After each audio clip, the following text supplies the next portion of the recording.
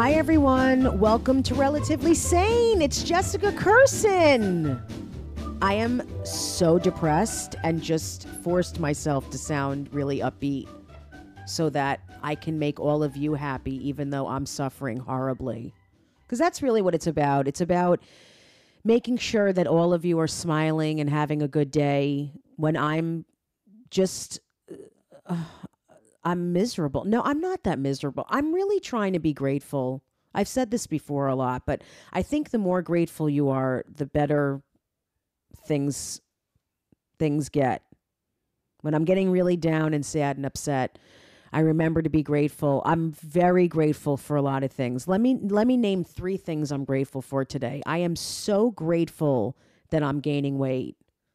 You know, I'm really grateful that I'm getting bigger because I think that's going to help me, you know, just be less stressed. Like when I go clothes shopping, I'll have a harder time fitting into things and I'll have a breakdown in the dressing room. And I'm very grateful for that. I think that's going to really help me have a better outlook on life. I'm grateful that I have no work. You know, I think it's very good to be sitting at home worrying about money and panicked and wondering how my children are going to eat. And I'm really grateful that my back feels like it's going out again. You know, I feel like that'll be good because if my back goes out and I have that pain in my leg that I get, that sciatica, then I don't have to leave the bed. I have an excuse because I really don't want to leave the bed. So I'll at least have an excuse where every time I move, I'll scream. So it'll be obvious. I really hope that you guys are doing great. I hope you're enjoying being home and not being able to see anyone or have physical contact or live any of your dreams. I hope everyone is really just feeling good. I love that you guys listen to my podcast. More and more people are reaching out. Please tell your friends if you still have friends, because I know like we haven't seen anyone. So I think a lot of you probably lost a lot of friends because you just haven't been in contact. But if you still are talking to your friends, tell them about this podcast, please. Relatively Sane. I have a Patreon account, patreon.com/Jessica Curson. It's not a lot of money, guys. You can spend $5, $8 a month. You get, now I'm doing 2 podcasts a week. So you get early access to 2 podcasts. You get Q&As. I mean, so many videos. I've been putting up a lot of videos of my kids and stuff behind the scenes that you don't normally see. I put up a video of myself showering the other day, which I would never normally put up. I'm just joking that I would rather be burnt alive than put up a video of me showering. But follow us on Relatively Sane on Instagram, Twitter, jessicacurson.com, @JessieCurson on Instagram, and follow Virtual Comedy Network. They're amazing. And that's Jim Serpico, and that's the company that produces all of my stuff. Everything you've been seeing is through that company, and you should follow them too.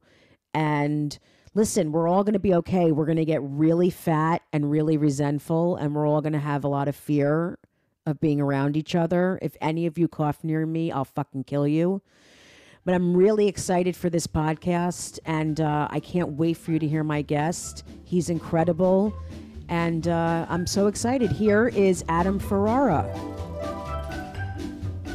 Hi, everyone. Welcome to Relatively Sane. I'm here with my very close friend who I adore, Adam Ferrara.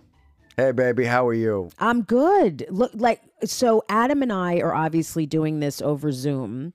Mm-hmm. And basically, it's so weird to not sit in the same room as people and do a podcast. Do you think that's weird for you with your podcast? Yeah. Absolutely, because there's always that delay and that latency in there. So sometimes you're stepping on each other on the end of the sentences. And more importantly, is when we're confessional accounts, but I think we're instinct people. You know, like we can feel an audience, read an audience, and I think that's what drives us. So that human connection, that being in close proximity with somebody, I think is we have spidey sense when this is kind of antiseptic. So it is a little awkward and takes some getting used to. It is awkward, and I'm basically doing this from my bed. Some people set up like you have you guys need to watch this on YouTube because Adam has this incredible scene behind him, which I thought was real. Now it's obvious because when you move, there's a shadow. That's hysterical. Yeah, I move like that. Yeah, it's I have a. You thought I was in London. This is the exterior of Abbey Road Studio. Yeah, it's so cool. I thought you were sitting on the stairs somewhere. Yeah, this is I have this. I made this little studio at my house, and I'm a big Beatles fan, so I have the exterior of Abbey Road Studio, and there's that famous picture when they did the Abbey Road album. They were all sitting on the steps. Yes. So I thought it would be cool, and now that I got it set up, I'm like, okay. You either like it or you just think I'm outside. You either like it or you think I'm on Sesame Street. One or the other. No, I love it. I love that I'm just sitting in my bed. Like my hair is up. I didn't. Yeah. The thing is, I don't really give a shit what I look like or what about anything anymore. Like I was doing a video the other day. You're gonna love this, and I did like a black woman character. Right. And I said, if anyone is offended by this, block me, delete me. Like at this point, if you're upset because I'm doing the voice of a black woman, then we have problem. Like there's a virus going on. You can't leave your house. Like this is what you're going to choose to get upset about. Right. This is not that big of a deal. So basically, I'm very comfortable in my bed. I wish I could be in my bed 24 hours a day. So I'm just doing my podcast from my bed. That's great. I used to think that. First of all, I'm rested. I think I caught up on like 20 years worth of sleep with all this. Have you been sleeping a lot? I've been sleeping a lot, but now it's at the point where, okay, enough. I got to do something, Yeah. It's I'm getting twitchy. I'm pretty much like Thursdays roll around and my ass wants to get on a plane. Right. That's what we're used to traveling, and I'm driving my wife insane. In what way? Like, is she stop talking? I pace a lot. I have a lot of energy, so I think I'm driving her insane because I know my wife loves me, Jess, because there's no money. Yeah, but you're so cute, so that helps. Like if you weren't good looking and there was no money, that's a very big something's wrong with her. But I need to get out. I need to. I remember when I would come home from the road. Because we come home like marauders. You come home, you still got the road adrenaline. You just got off a plane, and you're on for 2 days. You're home, so you want to do your laundry. You want to say hello. You want to get it all in before you got to go out again. Right. And my wife was like, "Okay, I'm going to think of yourself like a fish. I just bought you at the pet store. I'm going to put you in this little bag and then float you in the aquarium to acclimate you to the house." So. I'm also laughing because when you first started doing her voice, I thought she was an old Asian woman. I swear to God. I think you'd be like, you should think of yourself like fish. You're in a bag. And that's literally what it sounded like at first. And I'm like, you're married to an old Asian woman? Because I never met your wife. Yes, I have the Beatles thing really bad. I married Yoko. Oh, it was funny because when this was my wife was a little upset because when I first started doing her, because we're pretty much the same artistically. We're confessional comics and there's characters in our lives and we do voices, right? And we're willing to expose the things that scare us. So when I started doing my wife, when she entered my life as my girlfriend, and I started incorporating her into the act and everything, I only had the female voice I had sounded like my mother or people from New York. And my wife wasn't from New York. Apparently, my wife's from Tokyo, and I didn't know. Is your wife from the Wuhan market? Yes, my wife's all right. She ate the bat. I'm sorry. She started this whole fucking. She was the one. Bat with a side of aardvark. This is what happened. I didn't mean to eat bat. Now everyone die.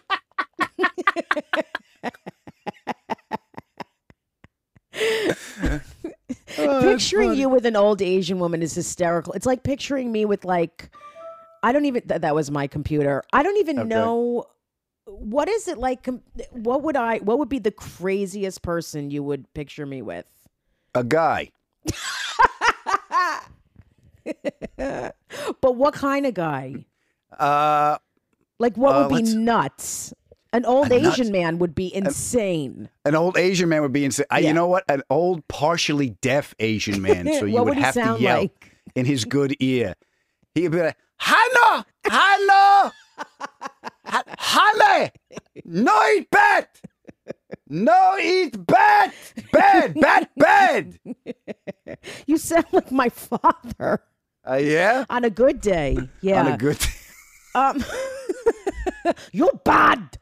Yeah. You're bad girl. Bad is bad. Thank you for that, for coaxing me into that borderline offensive accent. No, it was okay. It wasn't that Yeah. bad. Plus, Wasn't you bad. didn't say anything like "clean my shirt" or do my nails, something like that. Count with beads. Yeah. So, what? Tell everyone where you grew up. I grew up on I was born in Queens and I was raised on Long Island. Where on Long The day Island? I was raised in Huntington, Long Island, right over the Nassau-Suffolk border. Mm-hmm. But I was born in Queens, and I remember I was very, very young when we left. But we took that Queens mentality out to Long Island because it was the great suburbs. You know, when I was a kid, I remember my father. I said, "How come we left Queens?" He's like, "Because the neighborhood was changing." You know, I love that the neighborhood was changing. neighborhood was changing. And that's all he said. He Yeah, never no, went I any know. further. Yeah. He never went, "No, it's changing." Okay. They Yeah. said, yeah, it's changing. A lot of No, people it's coming in. changing. A lot of people coming I'm in. not saying what. I'm just saying we're leaving. That's all I'm saying. So.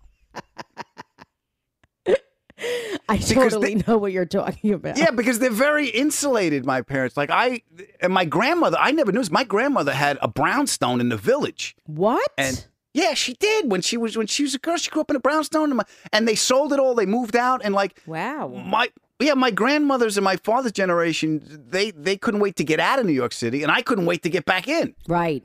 Of The course. biggest thing I did was I bought an apartment. I had a TV show. One of my first TV shows. I had a little money in my pocket. I said, well, let me buy an apartment before I gamble this away.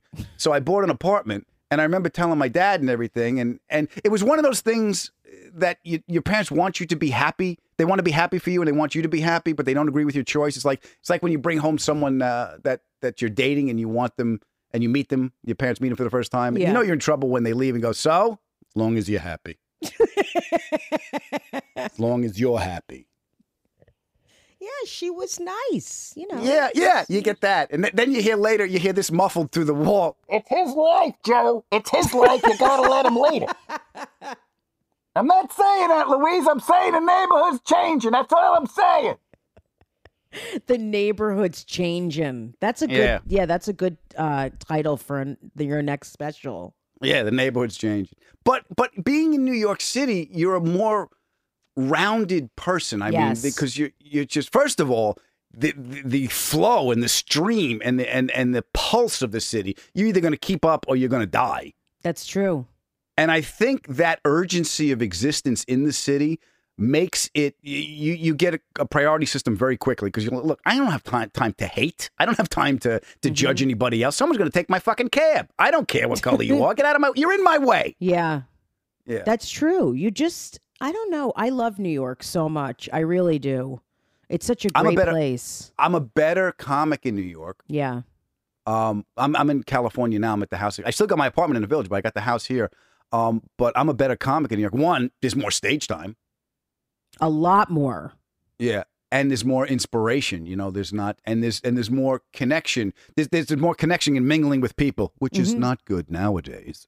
No, stay home. You gotta stay home. And if you got it, wash it. I know what my grandmother would be saying. She'd be like, I don't know if the cleaning lady should come over. I don't know where she's been, but My mother did that. Yeah. My mother said, I spoke to my mother this morning. Adam, I canceled the girl. I can't take the a girl. chance. I talk about that in my act. She says the girl. The girl, yeah. The best. Yeah, I'm like, I the canceled- girl's 65 and owns a home, but okay, just keep calling her the girl. The girl has 3 kids. The girl. Yeah, the girl has life insurance. Yeah. My mother's I got her in one of those 55 and over communities, with the guard. Yeah, yeah.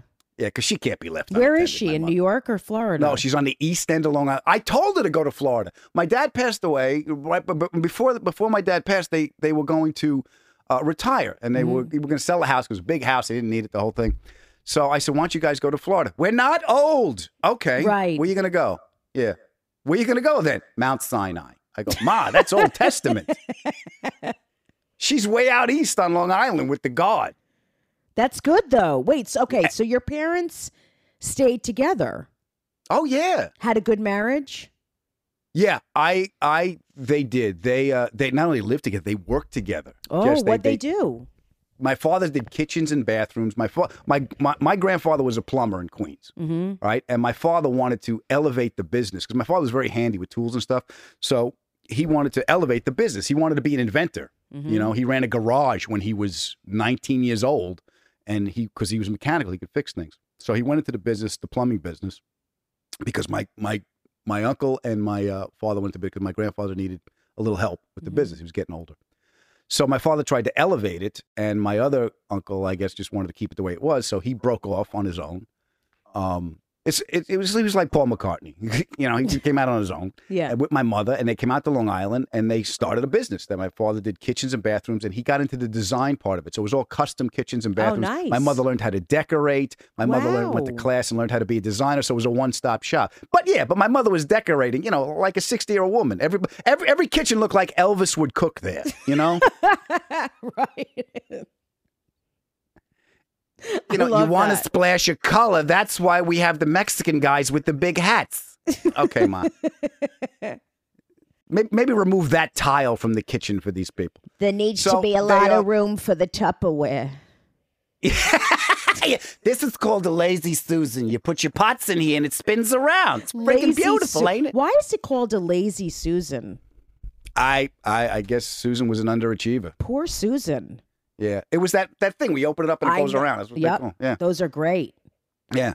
We had that, and so my father would design everything, and my mother and father all worked together, and the business was down the block from the house. Oh, that's great. Yeah, so the house was here. You go across a main street, and there was the business down in a little shopping district. And what about So- siblings? Did you have siblings? I have two brothers. Yeah, I have two brothers that are both chefs. So Oh. the thing that always got me is my father was very mechanical, and I worked in the business since I was a kid, and I grew up in an Italian Jewish neighborhood, and you could Right. tell we didn't fit, you know, because all my friends were Jewish kids, and they went to camp, and I went to work. You know, my father Right. went, "You're out of school? Yeah. yeah. You want to do arts and crafts? Take this hammer, knock that bathroom out. You can make a birdhouse later." Yeah. Yeah. So that's the neighborhood I grew up in. But we were talking before. It's the same thing. Italian and Jews. It's culturally, it's the same.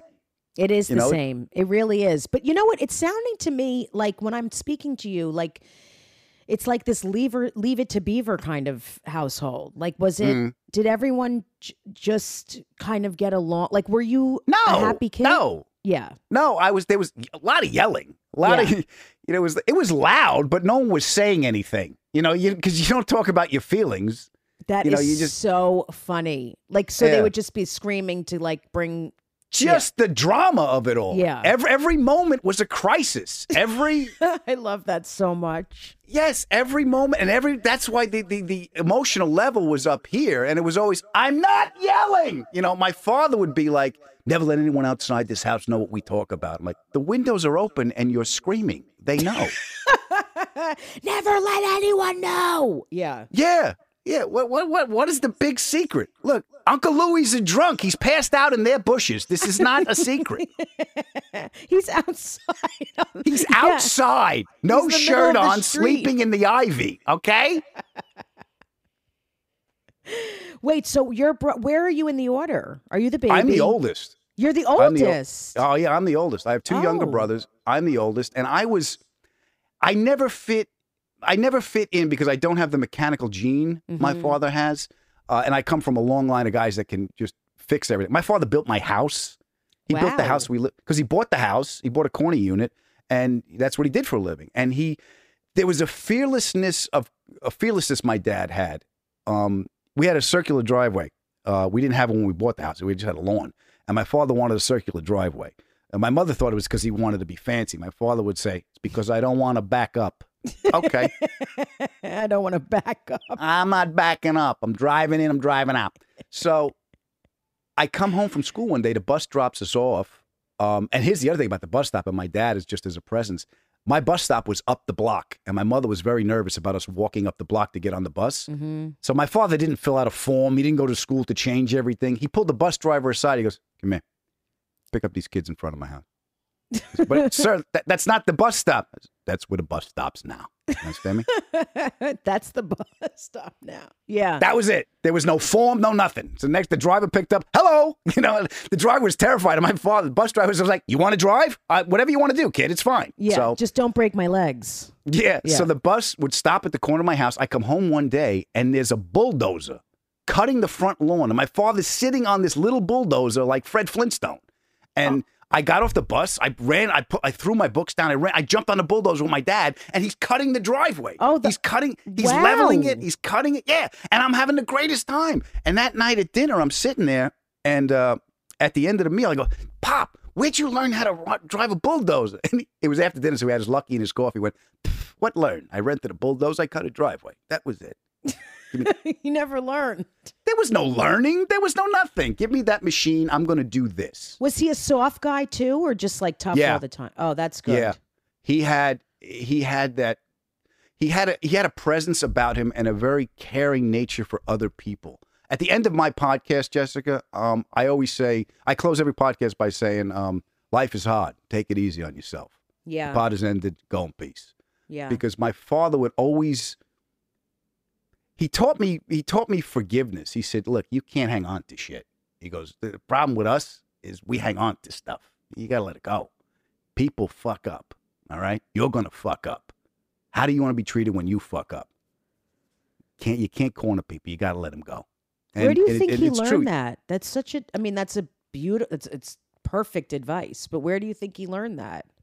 I think he learned it. I don't think he learned it. I think he experienced the other part of it, because when my dad was a little bit different from everyone else in the family. They were hard people, but my dad had this heart, but he was a physically big presence. My dad was a boiler with a head. You know, he's just this big man, but he had this softness and this kindness for other people. He hated bullies, and because he was a large man, he would go around, and when the bullies were picking on people. He would straighten the bullies out. He goes, yeah, I don't think it's a good idea. You yell at that little kid. What do you think? Oh, he seems like he was such a great guy. Yeah, one of the fondest memories I have, just like I said, my father's shop was down the block from the house, and everyone knew everybody in our neighborhood growing up. It was an Italian Jewish neighborhood, and everyone knew everybody. My Aunt Carol owned the deli. Kenny owned the pharmacy. I had to get on a train and go to the next town to buy cigarettes and condoms when I was 15 years old. Because they would have told my father. That's amazing, right? You had to do it out of the, go out of the area. I was 9 years old. I was allowed to buy cigarettes because Kenny knew what my father smoked. He would give me, and it was like, I don't know, 75 cents for a pack of Luckies. He would send me around the corner with the money. He goes, go give this to Kenny, come back. And he would bring him back cigarettes. Once I tried to buy Marlboros, my Kenny goes, get out of here. Your father don't smoke Marlboros. Okay. Yeah, life was different then. My God. Yeah. It's so. But I remember the one thing about my dad was at the end of the day, because it was in his shop was in the shopping center, and we knew everybody in the shopping center. Everybody looked out for everybody, and at the end of the day, like 4 o'clock, the guys would come in off the trucks, and I'd come home. Whoever I was helping, my Uncle Tony, whoever I was helping at the time, you come back, and everyone says goodbye at the end of the day, and the people up in the neighborhood would come down and bring my father coffee, light, no sugar. Bring him a cup of coffee, sit there, and they would just tell my father their problems. Aww. Yeah, he would light a cigarette. I remember sitting in the corner playing with a 1/2-inch pipe cutter and watching these adults just pour their hearts out. And my father just looked at him going, all right, look, here's what you need to do. Oh, that's so cute. I love that.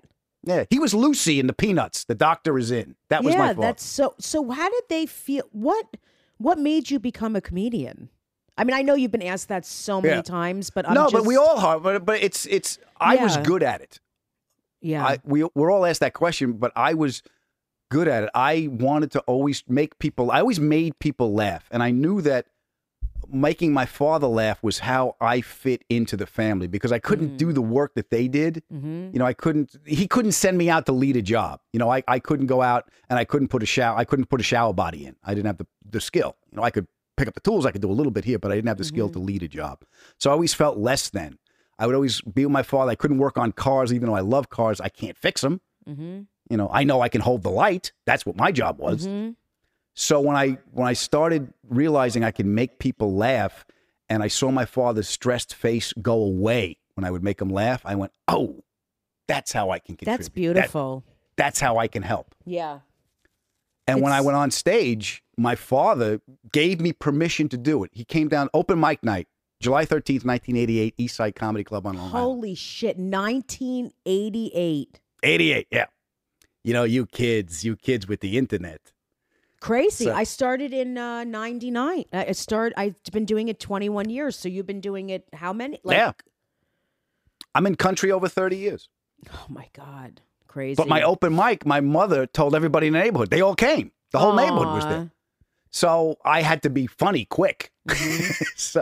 And when I got done doing that, I went back to the shop and I remember looking at my father. My father looked up at me and said, he looked at me like he's never looked at me before, like, oh, that's who you are. Mm-hmm. And I said, Pop, I want to do this. And he took a long drag of the lucky. He says, do it now. He goes, do it now before your life gets complicated. Wow. And give it everything you got.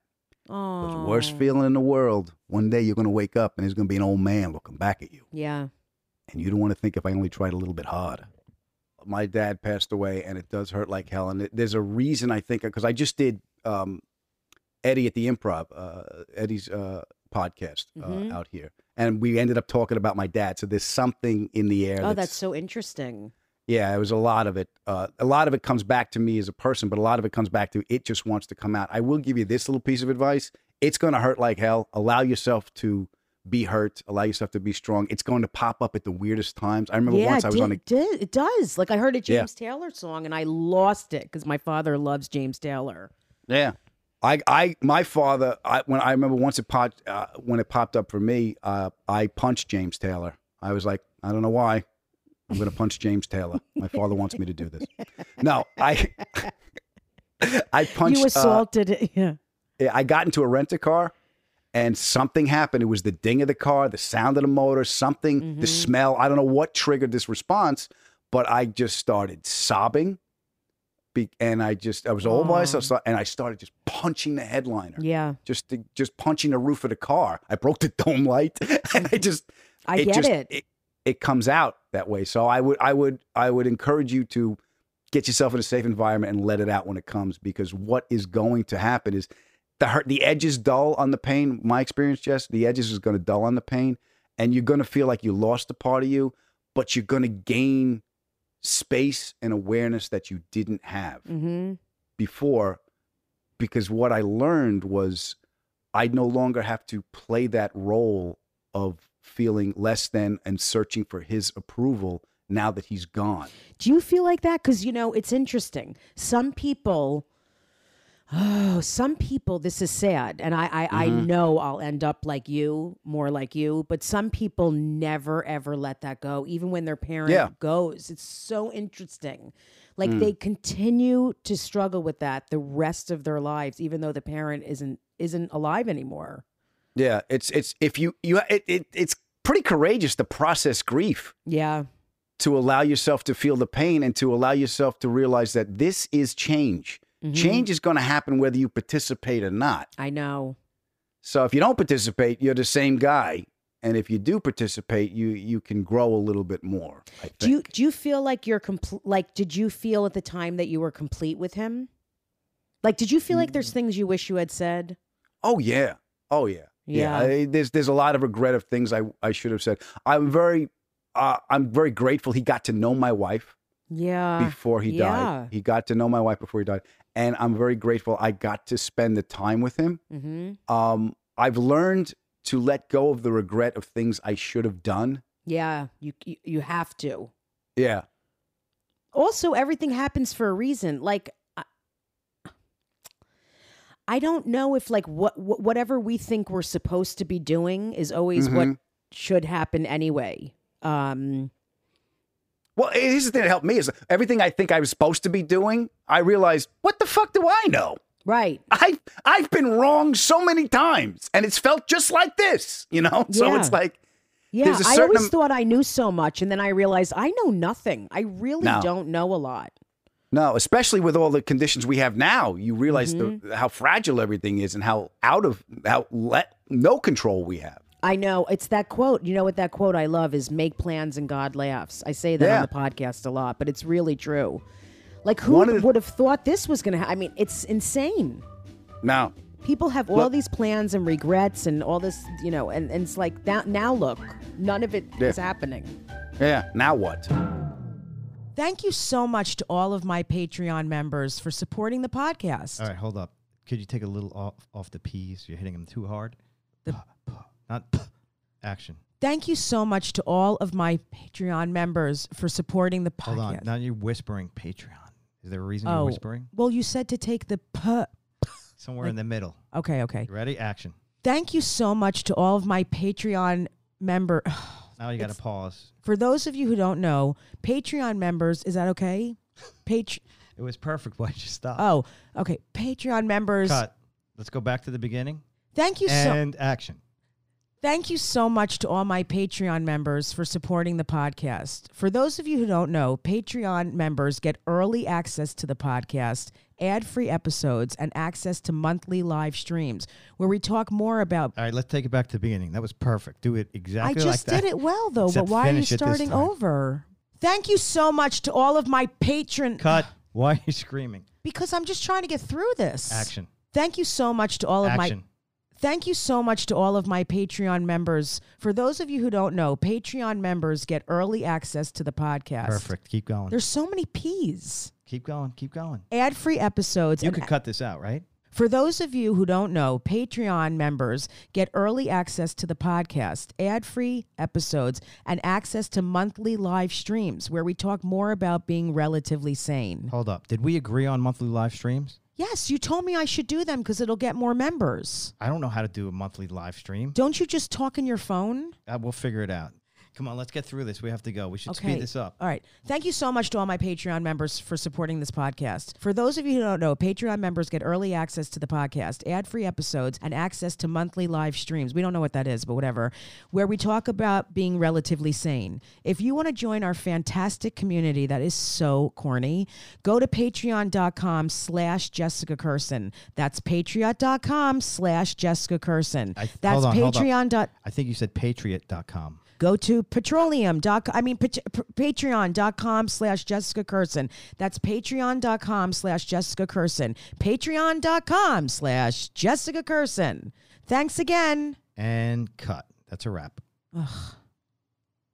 Yeah. I will tell you one thing for me that helped, and a change that I experienced when my dad died was, and the word, I struggled a long time with the word surrender. Mm-hmm. Because it's like, what the fuck? You don't surrender. Get the fuck out of here. Take no prisoners. If it doesn't fit, get a bigger hammer, Mm-hmm. But it's not surrendering to me. What helped me was my dad passed away and I felt so helpless to do anything. He died in my arms. He died. He went out in a chair with my whole family around him. And there was the death rattle and I kissed his head and I said, it don't hurt no more, Pop. And so that's the way he went out. And I realized the loss of control and whatever I thought I was holding on to as what I thought was my identity was like, after I got through the pain, I'm like, surrender for me now became, I'm not surrendering who I am or the ideals I have. I'm surrendering to what is. My father's dead. That's it. That's the end of that part of my life. Yeah. I can't bring him back, can't control what happened. So I have to surrender to what is, the circumstances. It's like we said before, this pandemic is here. Here's a big bowl of chicken shit. Stop making chicken salad. Yeah, it's really interesting. I mean, basically, wait, how long ago did he pass? 2010. Wow. Yeah. I'm still talking about it. But I'm talking about it from a healthier place now. Oh, I'm sure it changes all the time. And then again, like, I'm sure things bring it up. Like, we're talking about it now. Yeah. And like I said, I was talking on Eddie's podcast, and I remember I was talking about it. It naturally comes through me, and I don't know why. I think somebody needs to hear something. So that was the other part of surrender. It's like, I want to do this, this, and this. And one of the things helped me in my podcast is I would, even in your interview, and first of all, thank you for doing my podcast. Of course. I had structured stuff I wanted to ask you, and then when the conversation takes off, that's where we're going. And I love that. Because some are so structured that it's like, oh my God, we don't have to talk about this. Yeah. It can go wherever it needs to go naturally. Mm-hmm. It's an interesting thing that you said he met your girlfriend at the time. Mm-hmm. So you hadn't been married yet. No, right? I've never married before, but I met my girlfriend. I told her I was going to marry, and this is one of the things I got. See that ring? Yeah. My mother gave that ring to my father when they got engaged. Oh. So when he passed away, I got the ring, and I used it as my wedding ring. So now it's my wedding ring. I love that. I noticed your ring. Yeah, it's beautiful. Thank you. Now, if my mother would have given me an engagement ring, I would have saved a fortune. I know, really. Who did Fuck, that go I got to? killed. I got killed. That's a big one. I know, especially because you need to get it. You need to get a big one so that you look like a more successful person. Oh yeah, and my wife is stunning. I'm batting over my head, so I knew I had to get a big. I need people to think I have money. That's I don't, what I'm saying. but- If you get them a big ring, it looks like you have a lot more money than you have. That's why you have to get. Yeah. I got nothing. That's why I know she loves me. There's no fucking money. Where'd you meet her? I met her on a movie set, and the cool thing about it was we had no scenes together because those relationships, they never work because they're. Anytime you meet somebody at work, especially in our business, you're in heightened emotional circumstances, and you're protected from the rest of the world. So it's not real life. You're playing, you're playing movie, that kind of stuff. So I met her on this movie, and then when I came out to L.A., I was house sitting for Jack Kenny. He wrote Book of Daniel. Yeah, that name is so familiar. Titus. Yeah, he's a TV writer. So I was staying at his house. He had me house sitting. Him and his husband Michael were in New York, and had a stunning mansion up by the Greek Theater. And my wife was working on this movie, and the director wanted to meet me, so she had to drop off a script. So I called Jack, and I said, what's the policy? Can I have a girl over the house? And Jack goes, honey, tell her it's your house. That's perfect. I said, yeah, but how am I going to explain a picture of all the gay men in the theater memorabilia? Right. How's that going to get me laid? Right. There's a huge ass on the wall in front of you.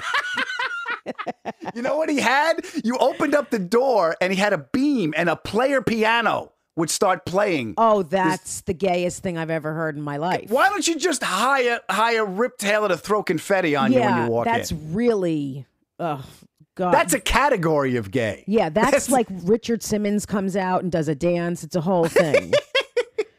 So she came over? She came over, and there was I was very attracted to her, and we're talking and everything, and the house is stunning. And all of a sudden, she gets up and she goes, "Oh, I'm so sorry. I have to," being the Asian woman she is. "Oh, I'm so." I'm so sorry. I have to take my shoe off and pray. She goes, "I'm so sorry. I have to leave. I have an online poetry class," and that was the excuse. So in my head, I'm thinking, this now woman she sounds deaf. Now she sounds deaf. I have to leave. I have a poetry class. I can't hear you. But she said she had an online poetry class. I'm thinking, not only does this woman not like me, she thinks I'm a fucking idiot. And yeah, that sounds so unbelievable. She's like, I have to go fly in the air to. Yeah. yes. What do you have to do? Excuse me, I have to fight crime. And she just leaves. So later she came back and later she said, I was so attracted to you. I got nervous and I had to get out of there. Oh, that's And I was like, cute. and that's what you came up with? Why don't you say, I'm so sorry, I'm having a seizure? Something. Just Something or fake a believable. seizure. Go down. Start shaking. I would have got it. On your knees. I'm joking. Yes. Yeah. Oh, So, that's yeah. sweet that she said that. Yeah. So It you was- it guys was had cool. that instant connection. I did, yeah. I remember. I didn't have it on the movie set because I wasn't in the frame of mind, but I had it when I saw her. I remember thinking, that's mine. Oh. Yeah. I was like, man, mine.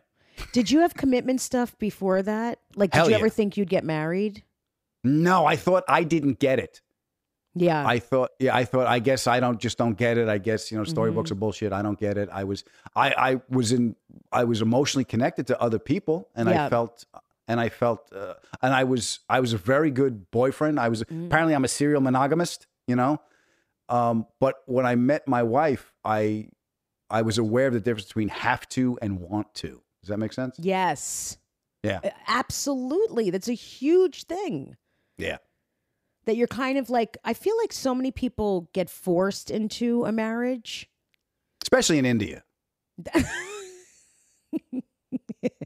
Well, Listen. in her family too, a lot of Asian people get forced into marriages.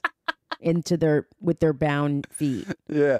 Well, why do I have to marry him? So his father won't invade our father's land. Shut up. Put on the dress. I am so grateful that because Orthodox people do that too. You're Oh, yeah? marrying this girl from the neighborhood. I don't understand. Supposedly those marriages work out a lot, but I think just because they just pray and they don't, I think the whole thing is just praying, to be honest with you. Or kidnapping. Pick one. Yeah. How'd you meet your wife? How did you meet your wife? Through friends. We met through friends. We were both in like the end of our other relationships. And then we just started, like, we kind of went to each other for comfort and would talk because we knew each other's exes. Right. So we just started like becoming friends, and that's kind of how it started. I never liked dating. I am not a player. I never like went to, I don't know how to hit on people. I never know when someone was hitting on me. You too? I have no idea. My wife knows. Not only does my wife know when someone's hitting she can't believe that I don't know. I'm like, when did you, what I did? I'm an idiot. You knew that when you married me. What makes you think I got smart now that I know this woman was saying? I have no idea she was I can doing see that. You not knowing at all if someone's hitting on you, just from knowing you as much as I do. I can totally, and I'm the same way. Like someone used to say to me years ago, "Oh my God, I've had a crush on." I'm like, "What? Yeah, a crush on me? I thought you thought I was disgusting." Yeah, no clue. I have no clue. I'm like a guy that has the best of intention who suffered a head wound. I have no clue about what goes on as far as other people's motives and intentions. You know, I don't get it. Well, what has been your feeling about being around male comic? Because you are like a nice guy. You come from a good family. Parents stayed together.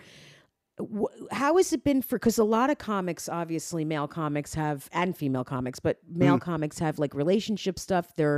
They fuck around a lot. They're with a different girl every night. Like, was that ever?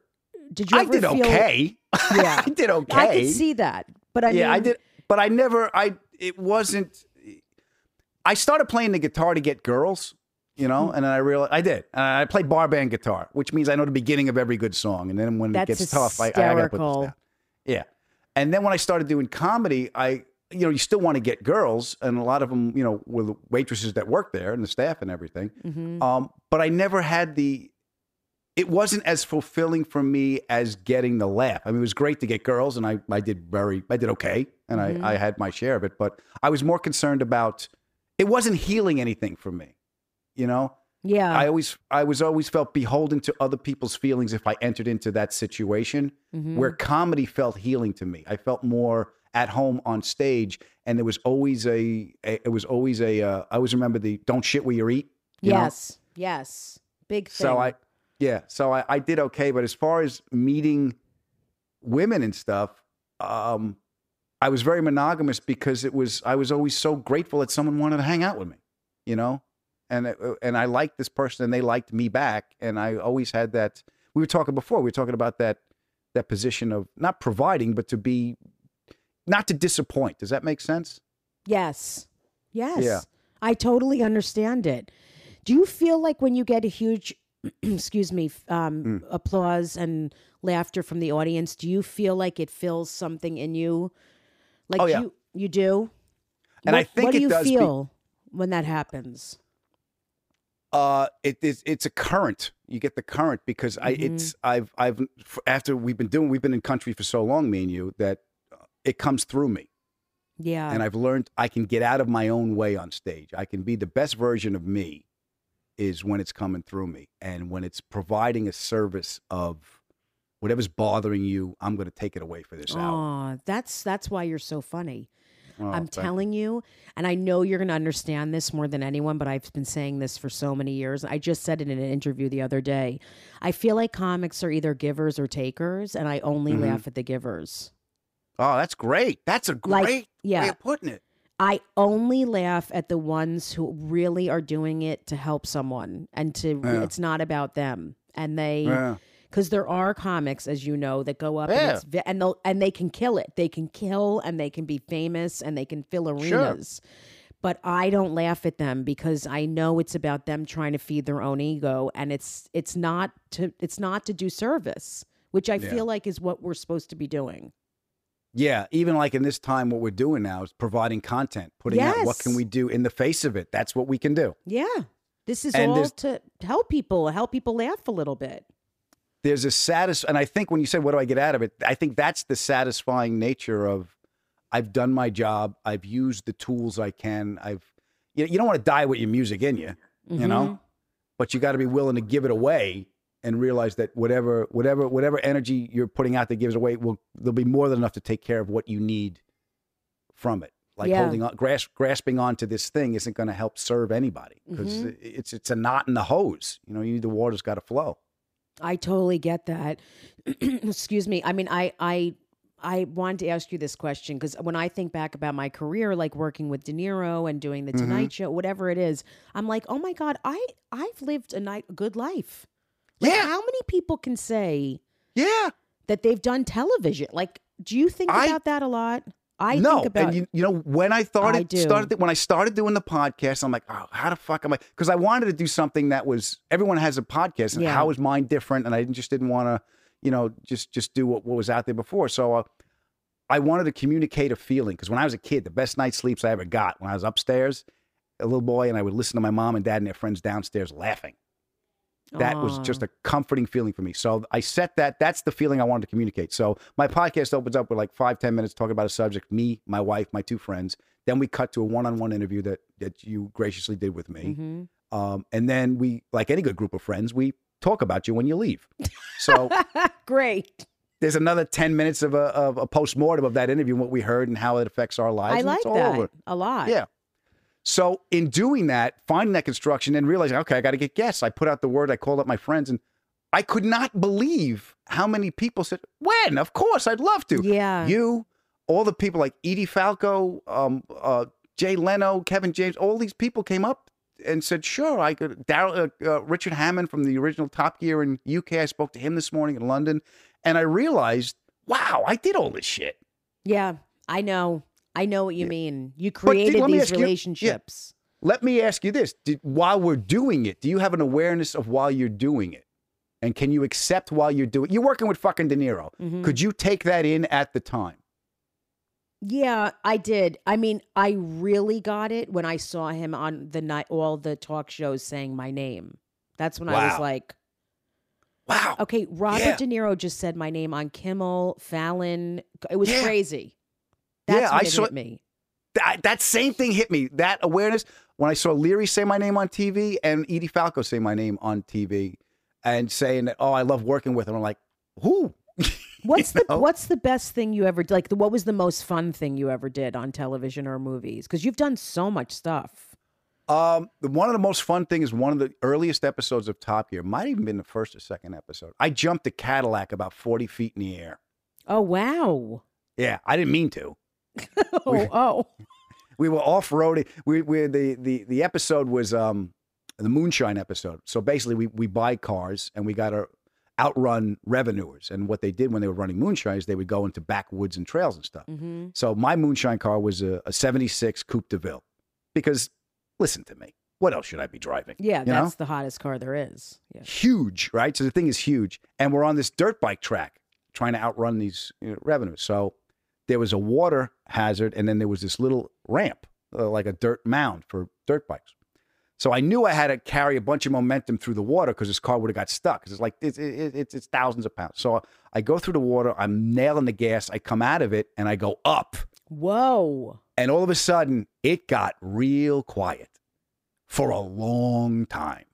And I'm up in the air, and this thing is sailing through the air. I'm looking down, and time is like stopping, Jessica. And we're shooting in North Carolina, and way off in the woods, I hear, "Yeehaw!" Oh, boom! I hit the ground. You can see it online. It's called the Flying Coupe de Ville on YouTube. The car is bent. Wow, I got to see that. Yeah, so I got to jump a Cadillac. That was the funnest thing I ever got to do. I got to...